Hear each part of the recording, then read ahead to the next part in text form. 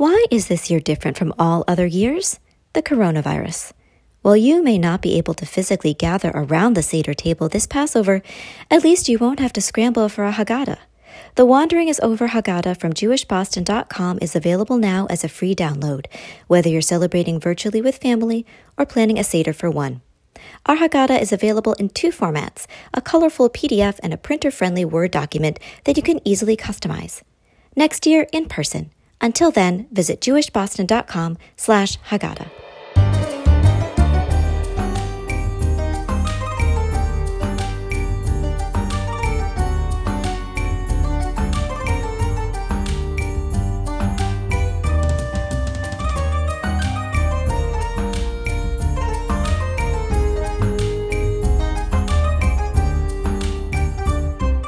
Shalom and welcome to the Vibe of the Tribe podcast from JewishBoston.com. I'm Dan Seligson and I'm joined by my co-host Miriam Anzovin. The COVID-19 pandemic has altered life in profound ways for all of us. For the Jewish community, the approaching Passover holiday presents a unique challenge. It's a holiday that calls us together in our homes to retell the story of the Exodus from Egypt. The Seder meal is often multi-generational, bringing together old and young, neighbors, strangers, and friends alike. This year, due to social distancing, the look and feel of Seders will be a lot different than past years. As Jews, our instinct is to gather in troubled times. The coronavirus requires us to be apart, at least physically. How are various Jewish communities finding ways to be together, if only in spirit, amid the pandemic, and specifically during Passover? How are people finding meaning and remaining hopeful and connected during this particularly challenging time? On this episode, we're discussing these issues with two thought leaders who are working with Jewish communities across Greater Boston amid the pandemic. Mark Baker is the CEO and president of Combined Jewish Philanthropies. Amy Scheckman is the president and CEO of Two Life Communities, an organization which houses low-income elderly residents in Greater Boston and is inspired by the Jewish values of honoring parents, welcoming the stranger, and repairing the world.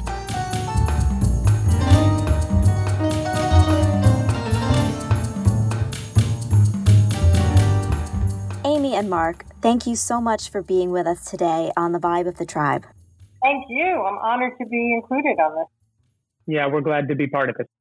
So, Amy, you work with a population that is particularly vulnerable. These are people mostly over 60 who potentially face a vastly greater risk of complications from coronavirus. You are, in a very real sense, a leader on the front lines right now. Can you tell us a bit about Two Life Communities and how you usually work, and then walk us through what is changing for you on a day-to-day basis on the situation on the ground? Sure. Thanks. So Two Life Communities, we pride ourselves in what we call aging in community, which means that every older adult can live a full life of connection and purpose in a dynamic, supportive environment. And we're responsible for creating those dynamic, supportive environments. And so every day, life is rich and engaged and connected.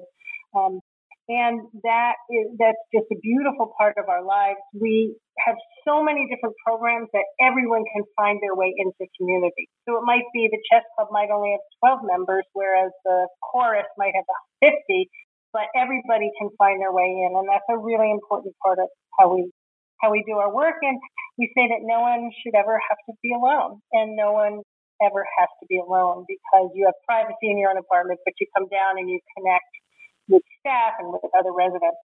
Everything's changed. The only thing that hasn't changed is we're a really supportive, loving community, and we retain that characteristic. So it's been a sequential set of decisions. At first, we didn't stop our programming. We just put it all in bigger rooms and had 6-foot distance between every participant. But as this virus has grown and the spread has been so scary, we stopped on-site programming. We do have videos, so you can do our exercise program at home and you can listen to some talks, but let's face it, that's the best we can do, but it isn't really great. We've also taken upon ourselves that staff call all our residents. We did an initial call 2 weeks ago and have a massive spreadsheet. We ask them what they need, what they want, including would you like to receive calls from volunteers as well as staff, so that people who don't have family who are calling them regularly, we have a series, we've deployed volunteers as well as staff to call them regularly. And just to be clear, you mentioned our folks are over 60. Well, almost everyone in our communities is over 70, and 35% are over 85 years old. So this is really the high risk population. We've had to close the building to visitors, which feels terrible. But all our public health documents that we're hearing about tell us that that's what we have to do. So the only people coming into the buildings now are essential service personnel, for people who need help getting dressed or that. We also just started a new program as of today, actually. Normally food is optional and it's only really available at 2 of our sites. But as of today, we're offering meals to every one of our residents that we're dropping at their doorstep for free. So we had to ramp up from about 150, 200 meals a day to 1,200 meals a day. Wow. We're done. So we're getting that out. Our goal is so that people won't leave to go to a grocery store. We've also assembled personal items, toothpaste, hairbrushes, soap. I don't remember the exact list, but the list that we got from residents of what they might need so that they won't go to stores, and we'll just provide them for free. So we have a massive deployment. And I will say everyone does feel well taken care of. They know we're calling them. They know we care about them. And that when they need things, we arrange for them to have those things. But I wish we could be doing it in person. And it's been a big stress on the staff who cares. In fact, I just hired she decided to do it pro bono, social worker to work with our literal frontline staff. I feel like I'm on the front line, but I'm not in the same way. Because we're having group therapy sessions to support our staff members. We're also having twice a week guided meditation sessions. And our fitness team did a special video for staff exercising at home. So we're trying to support our people who are doing the direct support. But it's intense. So, Mark, along those lines, you are also navigating an unprecedented time for CJP, and CJP's 125-year history. There's really never been anything like this. How have your priorities for the organization shifted or morphed because of the pandemic? Well, let me just start by saying the obvious, which is, Amy, thank you so much. I'm a little choked up when you said no one should have to be alone. That's your mantra, and the idea that so many people, especially those living in two-life communities, have to be alone during this time, at least physically, is just heartbreaking. And I also want to say you are a reminder of all of the healthcare workers, the social workers, the people who are literally on the front line. We should be thanking them multiple times a day, directly and in our hearts. Thank you. Thank you so much, because everything we do at CJP is simply an attempt to lift up what you and so many others are doing day in and day out. And I also just want to quickly say, Amy didn't say this, but there's a lot of places where you can age safely, but not necessarily in community and not necessarily with such extraordinary dignity. And oftentimes, how people age is a matter of haves and have-nots in our society. And what Two Life Communities is a national model of what it means for anyone, regardless of means, to be able to age with dignity and in community. We are so proud that you're one of the jewels in the crown of Greater Boston, both Two Life and your leadership, Amy. So thanks. Look, in some ways, this crisis is an illustration of what CJP has always been and why we've always been. Back in 1895, in the face of its own version of crisis, with a new immigrant community and fledgling organizations and charities that could barely figure out how to raise the resources to support these new immigrants. The first federated charities in the country was formed here in Boston, and it wasn't called CJP yet, but it was CJP. And for 125 years old, at the heart of our mantra is we are one community where no one falls through the cracks. Over the years and the generations, that's morphed and changed in the face of different realities. But, in so many ways, Dan, you asked the question, how have our priorities changed? In some ways, it's how does this crisis take you back to what matters most and what has always mattered most? And I would say, when times are good and things feel normal, quote, normal, you can focus on other things and let your mind wander, and sometimes even let your priorities wander. And for me, these last few weeks have really been about a laser focus on kind of what matters most. For CJP, we've defined those as kind of three core things.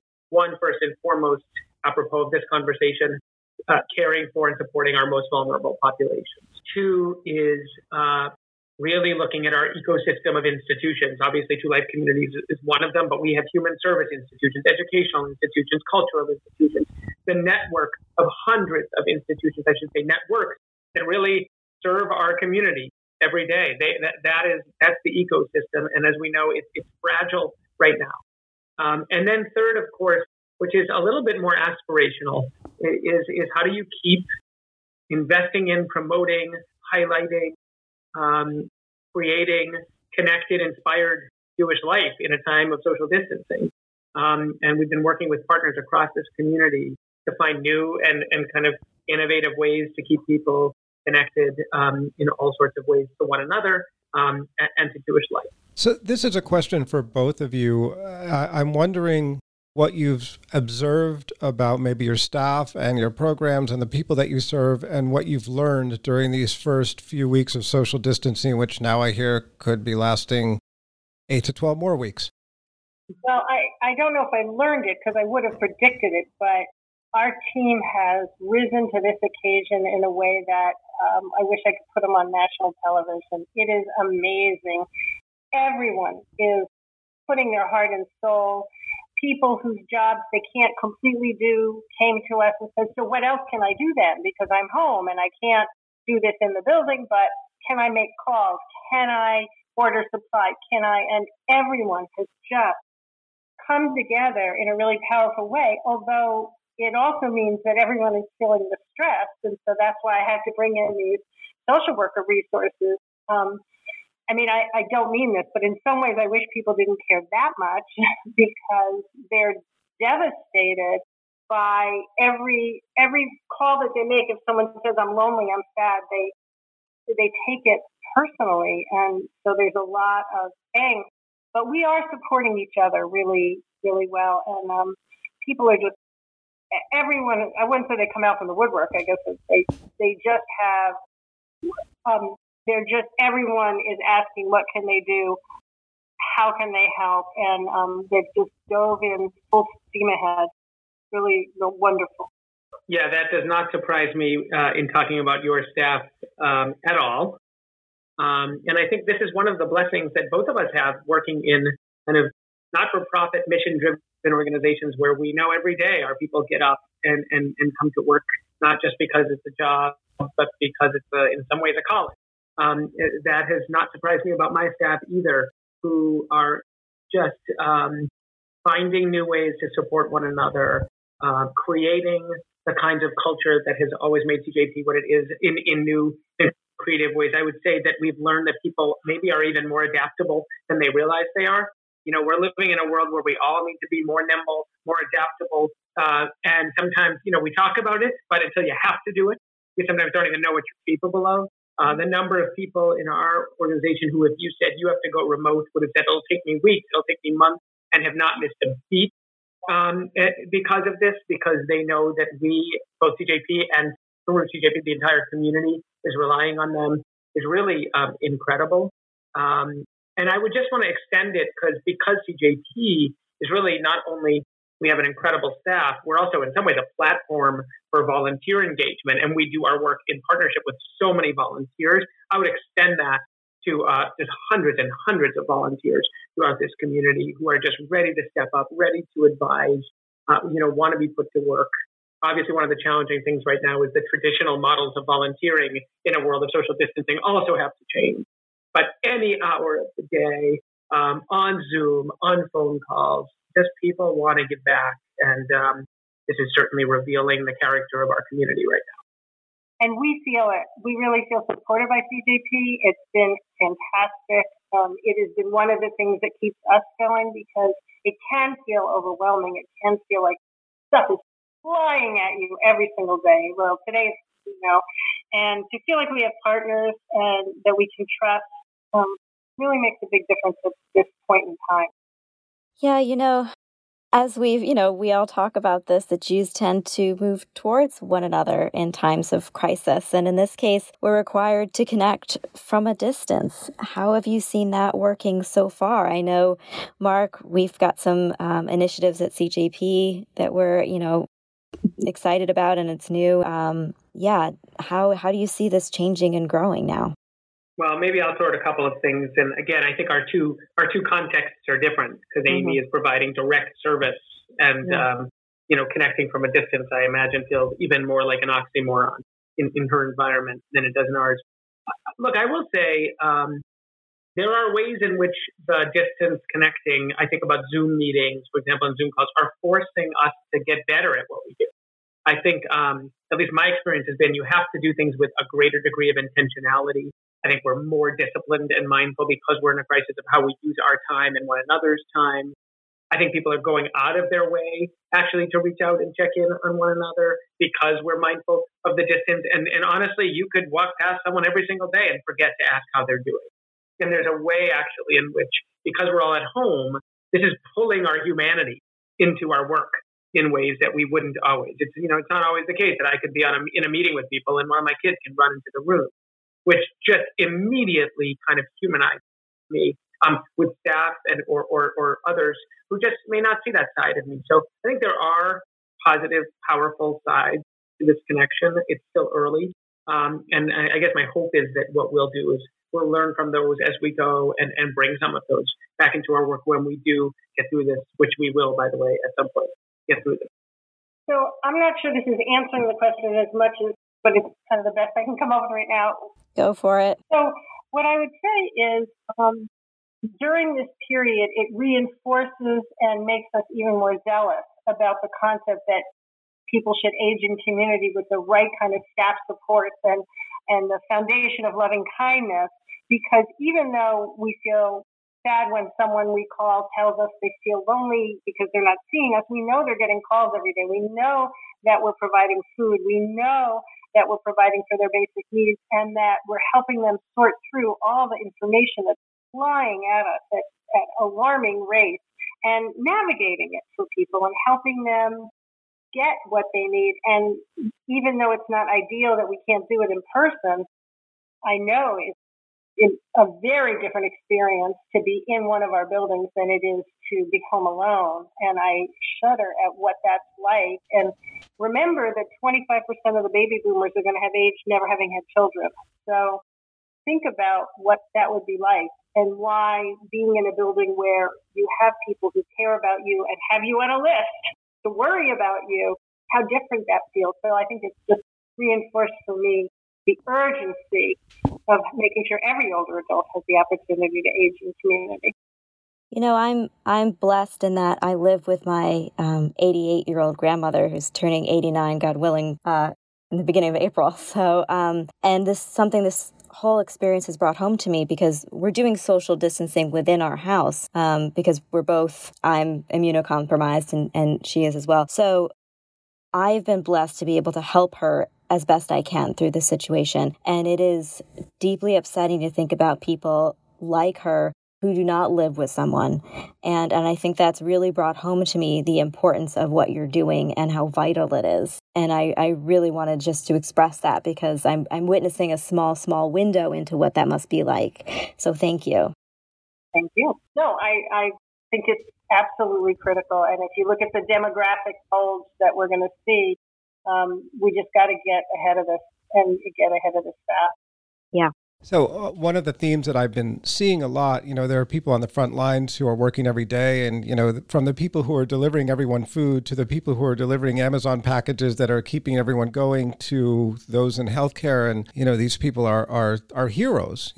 We don't think about the UPS driver and the Amazon fulfillment center as heroes in them. But these are people who are keeping us going. For those of us who are doing what we're supposed to do and staying home to flatten the curve, there is this feeling of helplessness when you read the news and you say, what can I do besides sit here? And I'm wondering, from the perspective of CEOs of your respective organizations, do you have recommendations for ways that individuals who are motivated to help, and there are a lot of them, ways in which they can help the people who are really struggling right now?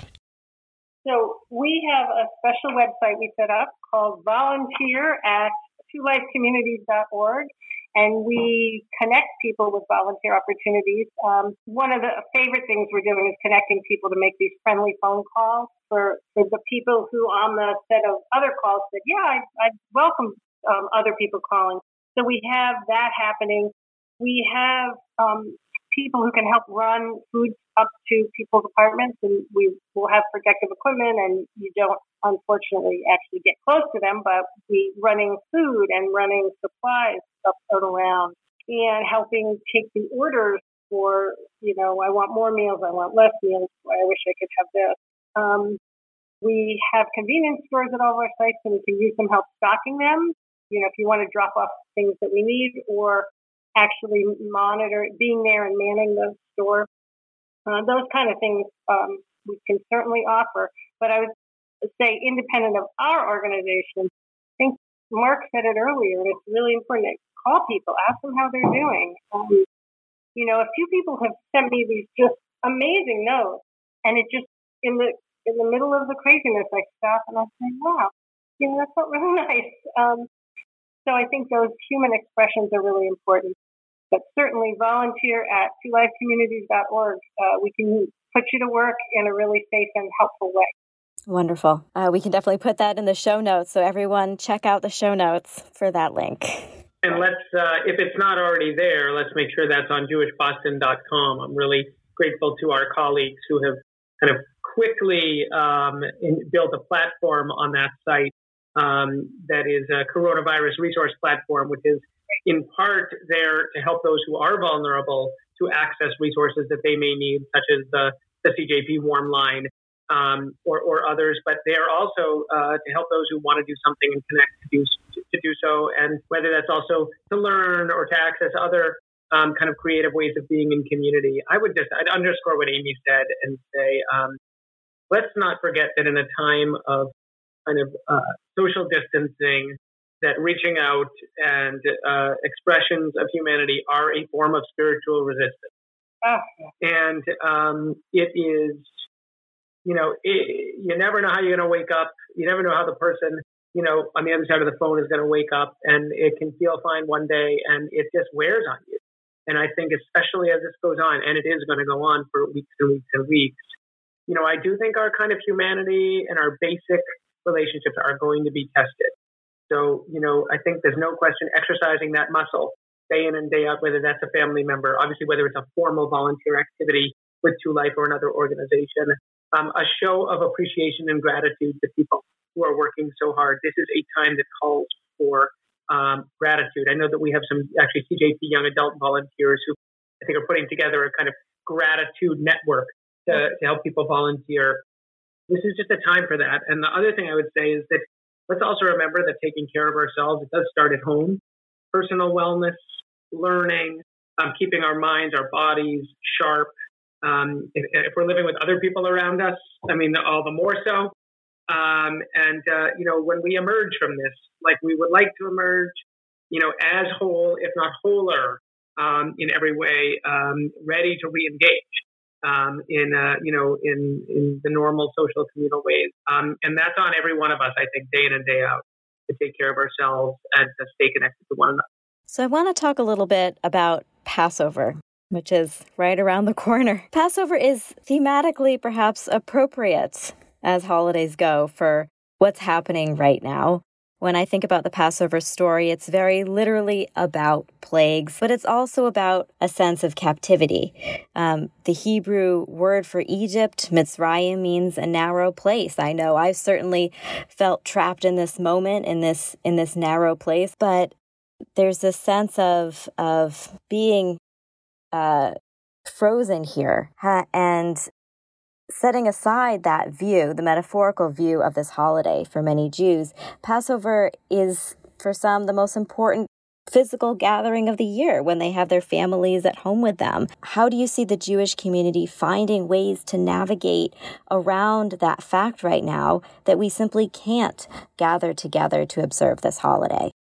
Amy, what are you doing? What are you doing for Passover? How are you thinking about this? At our houses, at our campuses, well, we canceled our Seder. To be honest, it's a week away and we haven't figured out that one yet. I'll be perfectly Sorry, I don't think the Israelites were prepared to leave Egypt even 24 hours before they left. So you have time. I would say, it's funny. The extended Baker family does Passover on whatever Saturday night is closest to the Seders because it's most convenient for people. And I just saw an email from the cousin saying, maybe we'll do it on the real night this week because we're going to be virtual anyway. I think for some people, actually, ironically, the virtual Seder is really going to be a powerful innovation in bringing them together, not physically, but spiritually. And we should celebrate the fact that people are already thinking about virtual Seders, that rabbis, even in some more traditional communities, are already allowing for the use of technology, for sure, for people who are isolated and at risk, which is such a hopeful statement that life, comes before the letter of the law. Again, especially for our most vulnerable and at-risk people, gives me kind of faith in our spiritual leaders as well. But I think virtual coming together. The other thing I would remind us is, Passover isn't just about Seder night, even though that's what it is for so many people. It's preparation, it's learning, it's connection, it's conversation. And maybe we think about starting tomorrow all the way through, over these next couple of weeks, which conversations are going to happen. We're doing a staff Seder virtually, this week. How can I begin the process of coming out of Egypt metaphorically over what is not a one-night experience? We are, in our tradition, Passover is one of the things that you remind yourself of every single day. Our traditions are supposed to remember Yetziat Mitzrayim, the coming out of Egypt, twice a day, actually. And I think that's partly because we understand that this is a long process. It's a lifelong process. So on JewishBoston.com, we do have a calendar that's now populated by an ever-growing number of virtual online events, including Seders. We have a guide to doing a virtual Seder, a downloadable Haggadah that you can just have on your tablet or your phone or whatever. But these events have been really amazing to see come in. They include everything from Shabbat services to film screenings, learning opportunities, and it's been so inspiring to see how quickly organizations have been able to pivot to operating in this virtual space. So what are you both hearing about these virtual, often multi-generational gatherings, quote unquote gatherings, that are now taking place in the community? For many of our folks, that's actually just not something that's possible. I will remind you that the median household income for our portfolio is $10,683 a year. They're not able to afford always to have computers, and unfortunately, we had to close our computer centers because they were virus transmittal places. So we did, as I mentioned, we gave people a video for doing the exercise and some of our other programs on video. But I have to be honest, it's not a huge amount of uptake of that. Mm-hmm. What a humbling reminder that we're living at a time where, connectedness is a privilege. Yeah. You can't even walk over to your next door neighbor or, your great aunt. And that is a really, really important reminder. By the way, the Seder reminds us about privilege at the very beginning when it says, let all who are hungry come and eat. And we are supposed to give tzedakah before Passover in order to make sure that anyone who needs it can have a Passover Seder. I think that kind of awareness of privilege and the responsibility that comes with that is built into the way the rabbis wanted us to celebrate this.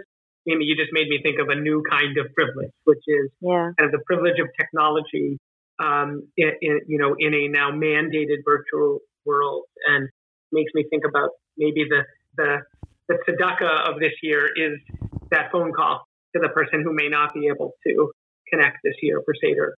We end the Seder with what I think is, a very powerful and affirmative statement of the strength of Jewish community. We say next year in Jerusalem. When you think about Passover in 2021 in Greater Boston's Jewish community and beyond, what gives you hope about what you're seeing now and how we might come out of this? I think we touched on it a little bit. I mean, the way people are rising and supporting each other and supporting us. I mean, we have lots of people calling and saying, "What can I do? How can I help? Where can I be useful?"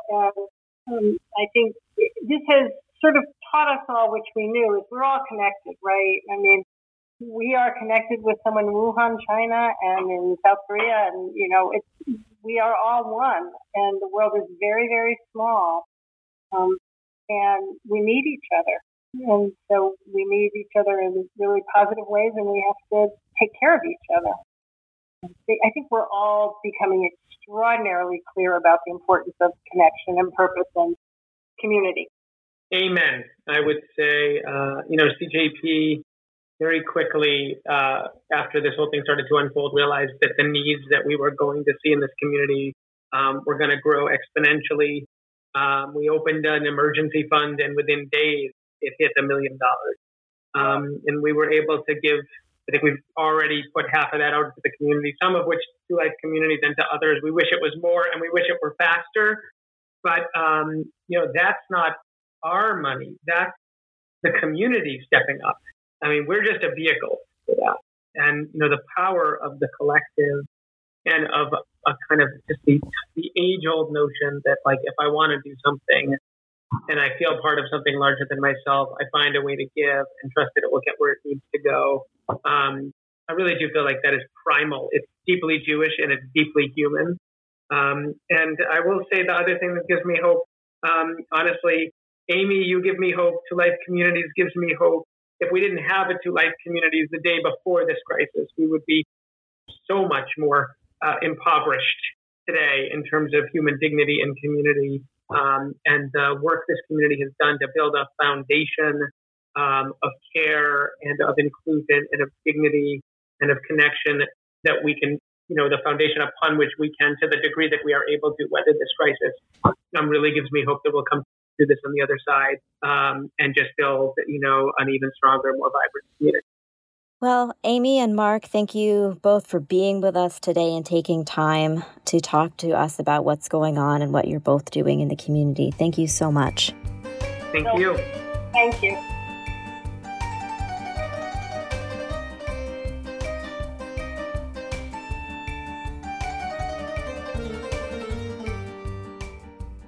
For coronavirus community resources, visit jewishboston.com/coronavirus.